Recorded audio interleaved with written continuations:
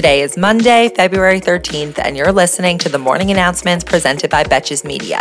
I'm your host, Sammy Sage, and the Morning Announcements is your daily 5-minute breakdown of the headlines that isn't afraid to take a side and roast the most consequential reality show there is, our government. This episode is brought to you by Oura Ring, an easy-to-wear, water-resistant ring that delivers accurate, personalized health insights so you can work on building healthy habits. As I'm sure you've heard by now, the Kansas City Chiefs won the Super Bowl 38-35 against the Philadelphia Eagles last night. Though some might argue that Rihanna's combined halftime show pregnancy announcement was the true winner of the night. I am some people that might argue that. Aside from the score, let's break down the Super Bowl by the numbers. According to a recent survey from LendingTree, Americans plan to spend an average of $115 on Super Bowl Sunday, an increase of 31% from last year. A record 50.4 million people in the U.S. were expected to bet on the game, also up 30% from 2022, with approximately $16 billion spent on bets, which just happens to be how much fake wealth Sam Bankman-Fried lost when FTX collapsed, and also the estimated cost to rebuild Pakistan after last year's historic flooding. When it comes to commercials, according to Ad Age, this year a 30-second Super Bowl commercial spot cost a record $7 million, up $500,000 from 2022. 90 seconds last night went to none other than Christ the Redeemer himself, as part of something called the He Gets Us campaign. That campaign is funded by a nonprofit called the Servant Foundation, which, according to the president of the agency who created the ads, aims to increase the relevance of Jesus in American culture. Because if anything is hard to access in America, it is certainly someone willing to tell you about Jesus. It actually might be the one thing easier than buying a gun. What to know about the Servant Foundation is that they donated more than $50 million between 2018 and 2020 to the conservative legal advocacy group that helped get Roe overturned, and their own lawyers argued the Dawes v. Jackson case before the Supreme Court itself. The founder of Hobby Lobby is unsurprisingly one of its major donors, and another prominent evangelical Christian who advises the He Gets Us campaign told the New York Times he thinks the ad would be successful if, quote, millions of people left with a question about who Jesus is and how to learn more. Sir, I really don't think Jesus needs your help getting impressions. He has literally every Sunday, also Christmas, Easter, Ash Wednesday, Good Friday, Passover on a technicality. He doesn't need a misogynist arts and crafts store to be his savior.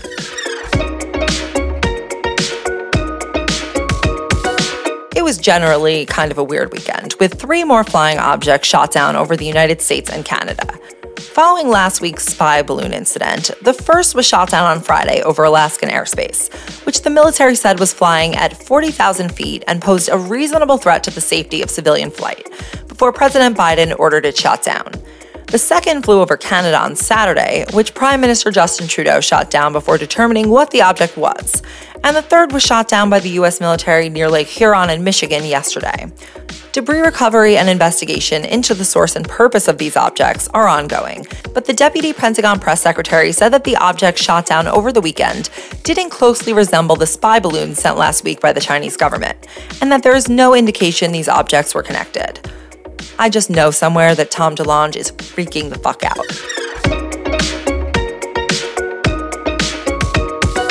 Last week, the DOJ special counsel who's overseeing the January 6th investigations into Donald Trump subpoenaed Mike Pence to testify.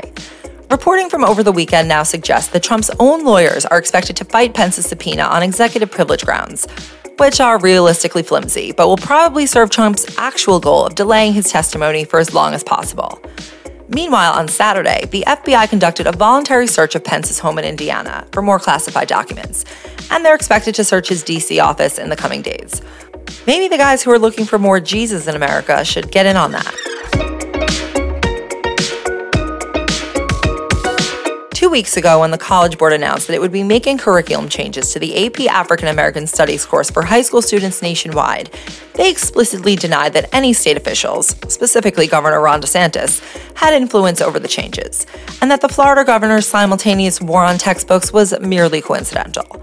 However, now, a newly released letter from the Florida Department of Education to the College Board dated February 7th explicitly outlined the repeated discussions that both parties had throughout the past year.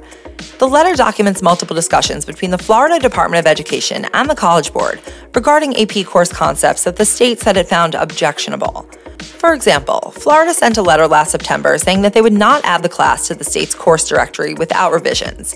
And in November, they held a meeting where the Florida DOE objected to concepts such as systemic marginalization and intersectionality that the College Board wanted to keep in the class. And of all the states in this great nation, the College Board said, yeah, let's just go with what Florida thinks. On Friday, the U.S. Agency for International Development announced that it will provide $85 million in funding to Turkey and Syria, as the death toll topped 34,000 people yesterday, with search and rescue missions still underway. On the ground, the World Health Organization described the situation as, quote, a lot of people surviving out in the open in worsening and horrific conditions.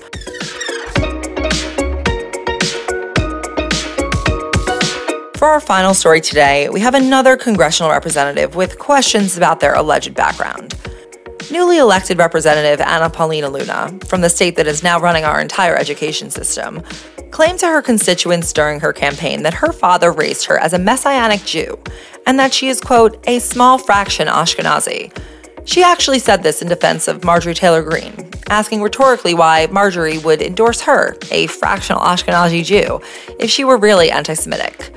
But that was then, because according to new reporting from the Washington Post, 3 of Luna's relatives say that her father was actually Catholic, and they don't know of him ever practicing any form of Judaism, Messianic or otherwise.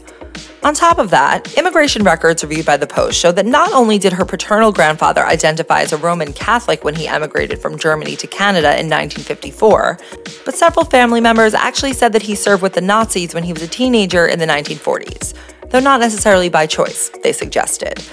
Luna, who was one of the far-right opposition to Kevin McCarthy's speakership at the beginning of this Congress, has also changed her own self-reported identity in the past decade. When she registered to vote in Florida in 2014, she checked off white, not of Hispanic origin, but checked off Hispanic when she re-registered to vote in Washington state in 2019. Looks like we have almost enough congressional frauds for a whole caucus now.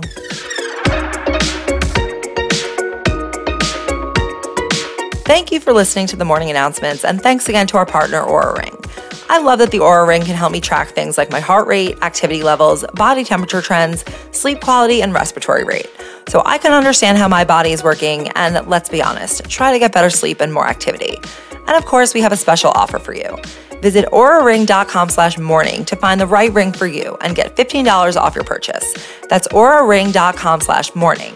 Don't forget to use our link to save $15 on your Oura Ring. And one more thing before we go. Today's Extra episode, out this afternoon, explores the actual dangers of TikTok, how lawmakers are looking to ban it, and how easily the Chinese government really does have access to way more information than they should. Today's episode will be available in your morning announcements feed, and you can sign up for a 7-day free trial on Apple Podcasts. If you're listening on Spotify, you can find it by searching Morning Announcements Extra in your search bar for its own unique feed. Until tomorrow, I'm Sammy Sage, and now you know what the fuck is going on. Betches.